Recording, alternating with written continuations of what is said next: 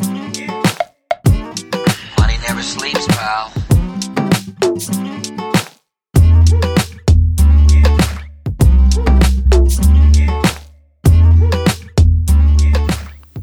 Hey there, welcome to Money Never Sleeps, a podcast that looks inside the head of entrepreneurs and at what makes them do what they do. I'm Pete Townsend, your co-host of Money Never Sleeps, along with Owen Fitzgerald. This episode of Money Never Sleeps is kindly sponsored by Ireland's fintech and financial services recruitment specialist, Top Tier Recruitment. If you or a colleague need help attracting and retaining great talent for your fintech or financial services company, it is highly advisable that you build a relationship with the team at Top Tier Recruitment. You can find them at toptierrecruitment.com and tell them we sent you. In this episode, I dig into how hard it is to get seed funding for startups through unpacking a blog post by Finn Murphy from Frontline Ventures here in Ireland. Part of his post on the economics of seed funding had been banging around in my head for a while, so when I saw it in print back in August, it really crystallized things for me. And I frequently talk through the economics with the founders that I work with. So just to capture it and share it with all of our listeners, it's a focal point of this week's episode of Money Never Sleeps. Money never sleeps, pal. Here we go again. Welcome to Money Never Sleeps. I'm Pete Townsend, and I'm here solo today for the first time. Our good friend Owen Fitzgerald had to step away at the last minute. He's got a lot of kids, and on any given day of the week, when you've got that many kids, the odds are someone is going to need tending to. So the idea for this episode came from a blog post by Finn Murphy from Frontline Ventures back in August. We'll share the links in the show notes, but it was one of those moments that I had where a concept had been banging around in my head for a while, and then I saw it finally crystallize in a blog post. It's really helped me to talk to founders from a more concise perspective, which has always been a challenge for me, but from a more concise perspective on how they get funding and how the VC will look at their business when they're thinking about whether or not that is a business that they want to fund. Digging right into the framework itself, the first thing that Finn looks at is he asks the question, can you convince me to quit my job? Right? So he's sitting there with a founder and will talk through with them their overall approach. You really want that founder to be able to convince anybody to quit their job and to say that, listen, I have such a fantastic idea. I'm so inspired by what's going on out there in the market. I have deep subject matter expertise and firsthand experience of the problem that I'm solving. And I've built a team so far of people that are fully entrenched with me to get this done. That is a big ask of any founder to be able to put things in that context. If you take a look at some of the founders that I'm working with right now, Greg Chu from QBQ, he'd be one of those guys. He has such a fantastic vision that it really makes you want to quit your job and get in behind them and help them row. So the second point is, can you find a market big enough to scale and return half the fund or perhaps the whole fund, right? That is how a VC is looking at investing in your company. This one came from the perspective, obviously, of Finn Murphy. The idea had been banging around my head. Finn said half the fund. I was thinking the whole fund. So on the basis of looking at a $50 million fund, that $50 million fund will make 30 investments over 5 years. 10 of those will die. 10 will return the money that was initially invested. 5 will return perhaps 2 to 3 times the money that VC invested. 3 or 4 might return 5 to 10x if you're lucky, and 2, if you're really lucky, will go for 30x. Now, with the odds of venture capital and of the fact that 70% of funded ventures fail across the board, you really need to assess all 30 investments that you might make, on average 30 investments in a VC fund of this size, on the basis of that founder hitting a grand slam. Okay, so that's the first thing. Having a $50 million fund, you want to get $50 million back from every investment you make. Realistically, you're not going to, but you need to assess this on the basis that you will actually get $50 million back as a VC. How do you get $50 million back on a single investment? Well, if you look at the ownership stake that you're typically going to have after you're diluted through the rounds, you get down to probably about 10%. Right, is what the VC will hold in that investment that they made in your company, right? So in order to get $50 million back with a 10% stake, that company needs an exit for around $500 million. And let's just assume fees aren't part of this. How do you get to a $500 million exit? Well, the next step is just making the assumption that valuations generally, on a conservative basis, run at a 5x multiple of annual revenues.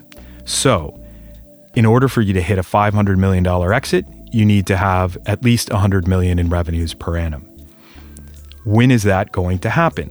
Is that a 1-year thing? Is that a 2-year thing? No, it's not.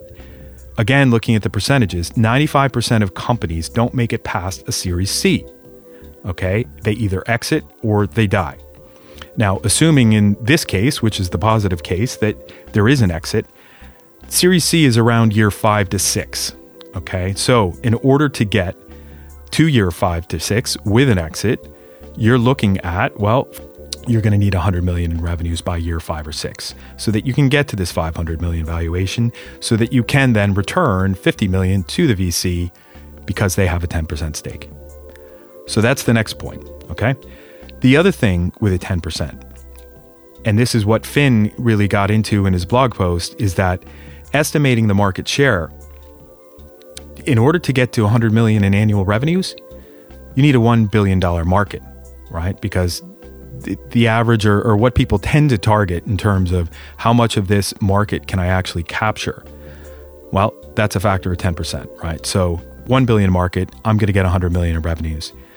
You're going to need a market that is sizably big so that you can actually capture 10% of the market. So just to run through it again quickly, in order for you to be able to return $50 million on a $50 million fund, you need to hit 100 million in revenues by year 5. That's how some of the maths work out on this, with the probabilities, with the assumptions, really year 5, year 6, that you want to be at 100 million. Being at 100 million, and with the likelihood that if you do really well, you'll capture 10% of the market, you need your overall market size of what you're going after in terms of customers to be at 1 billion or more. These are big numbers.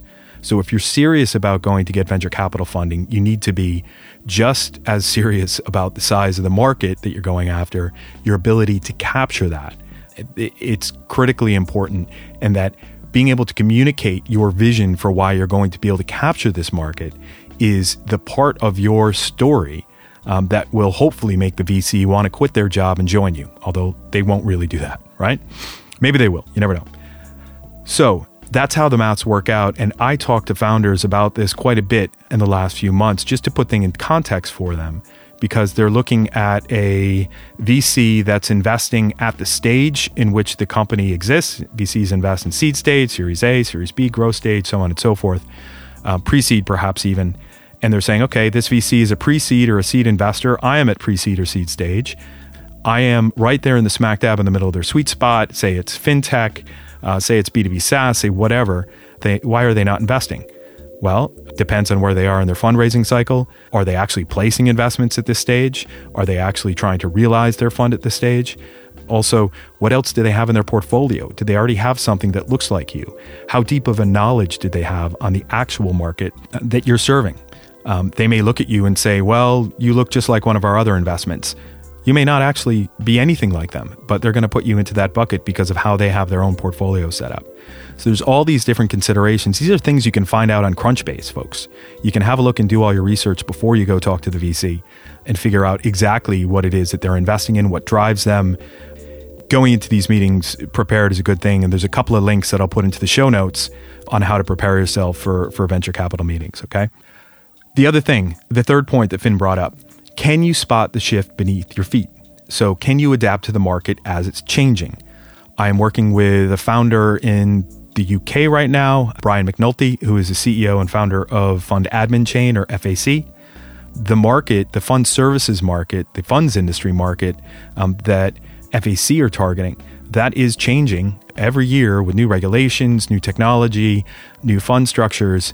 Being able to stay on top of that is one thing, but let's contrast that with, say, an Instagram, right? Instagram had their formative years in 2008, 2009, 2010, the very beginning, when they were actually, the iPhone had just come to market a year or two before, and they had really responded to the change in mobile, right? And the original versions of Instagram were based on, okay, I can take this picture, and while someone is figuring out the witty thing to put into the text, I will upload that picture in the background. That's what Instagram was doing in the background because the upload speeds were so slow.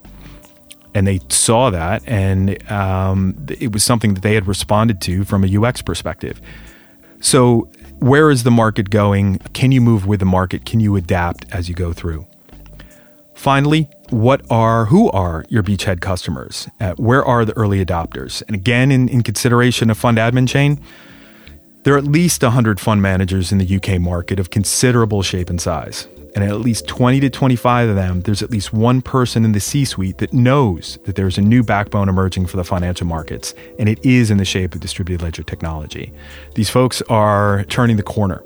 The early hype around distributed ledger technologies from 2014 to 2017, maybe even a little bit before that has now subsided, and people are having the right conversations now and making the right decisions, taking action as early adopters. In any market, you have early adopters. And when you're doing something new and radical, you need to have those early adopters that already believe in the direction that your business is going and want to be a part of it. So can you get those early adopters on board at the beginning and have that be, again, your beachhead set of customers? So that was the key 4 points. And just to recap quickly, the first thing was, can you convince me to quit my job? That is a big thing to ask of any founder, but you need to be able to tell the story that gets people excited so that they do actually want to go do that. Again, the VC obviously is not going to be in the position to do that, but you want to make them think long and hard about their career choice. The second thing, can you find a market big enough to scale? Again, the $1 billion market at least in order to achieve a 10% market share where you're getting 100 million in revenues. That's kind of the rule of thumb. Can you get there, or do your financial projections say year 5, I'm going to be hitting 5 to 8 million? That's a much smaller business, and some might call it a lifestyle business, but I've had conversations with folks that says, yes, well, they may not be at 100 million in 5 years. They may be thinking 5 to 8 million in 5 years, but you know what? If we bring them to a new market and help them get there, they could get to 50 to 60 to 70 to 80 million revenues in 5 years. Okay. So you can't just look, VCs can't just look at a revenue projection in a pitch deck, dismiss them on the basis of it being too small a market. On the other side, the founders got to do that work to say, well, where is my target market? Where am I going to be selling? What is my initial size of the market that I'm going after? But where am I going to go to next? The second thing with finding the market big enough to scale is the whole example of returning the fund. And again, just quickly, a $50 million fund, and the VC wants you to return $50 million, the VC will end up with a 10% ownership stake at exit after dilution on average. Now, it's a big assumption, but just assuming the 10%. So a 10% ownership stake means you need to return $500 million. And with valuations being a 5x multiple of annual revenues, you need to be able to hit $100 million in year 5 to 6 in order to have a $500 million exit. Why is it year 5 or 6? Well, 95% of companies don't make it past Series C, and that generally is around year 5 to 6 within the life of a venture, life of a startup. So hitting that 100 million target by the time you would be going for a Series C, the target and the benchmark to say what is a typical exit point for a startup. That's the drill with the economics of this, and you could put together a nice little Excel spreadsheet to help you keep things honest with that. The third thing is, can you spot the shift beneath your feet? Can you adapt to the market as it's changing? And the fourth thing is, who are your beachhead customers? Who are the early adopters? Where are they? And how are you going to get them? What is your connectivity with them? What is your network like? Okay. So that's the gist of it. Happy to take any ideas that come from any of our listeners, questions on that. Please do get in touch at info@moneyneversleeps.ie. Money never sleeps, pal. That does it for this week, folks. Thanks to Finn Murphy for opening up his mind in that blog post back in August and beating us to the punch. Links and show notes for this episode are on moneyneversleeps.ie, so check us out online. Remember, if you or a colleague need help attracting and retaining great talent for your fintech or financial services company, it is highly advisable that you build a relationship with the team at Top Tier Recruitment, as they really know their stuff. You can find them at toptierrecruitment.com. Also, thanks to Conan Brophy from Create Sound for editing this podcast. As for me, I increase the odds of startup success.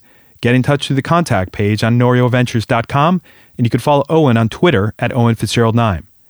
Finally, till next time, thanks for listening. See ya!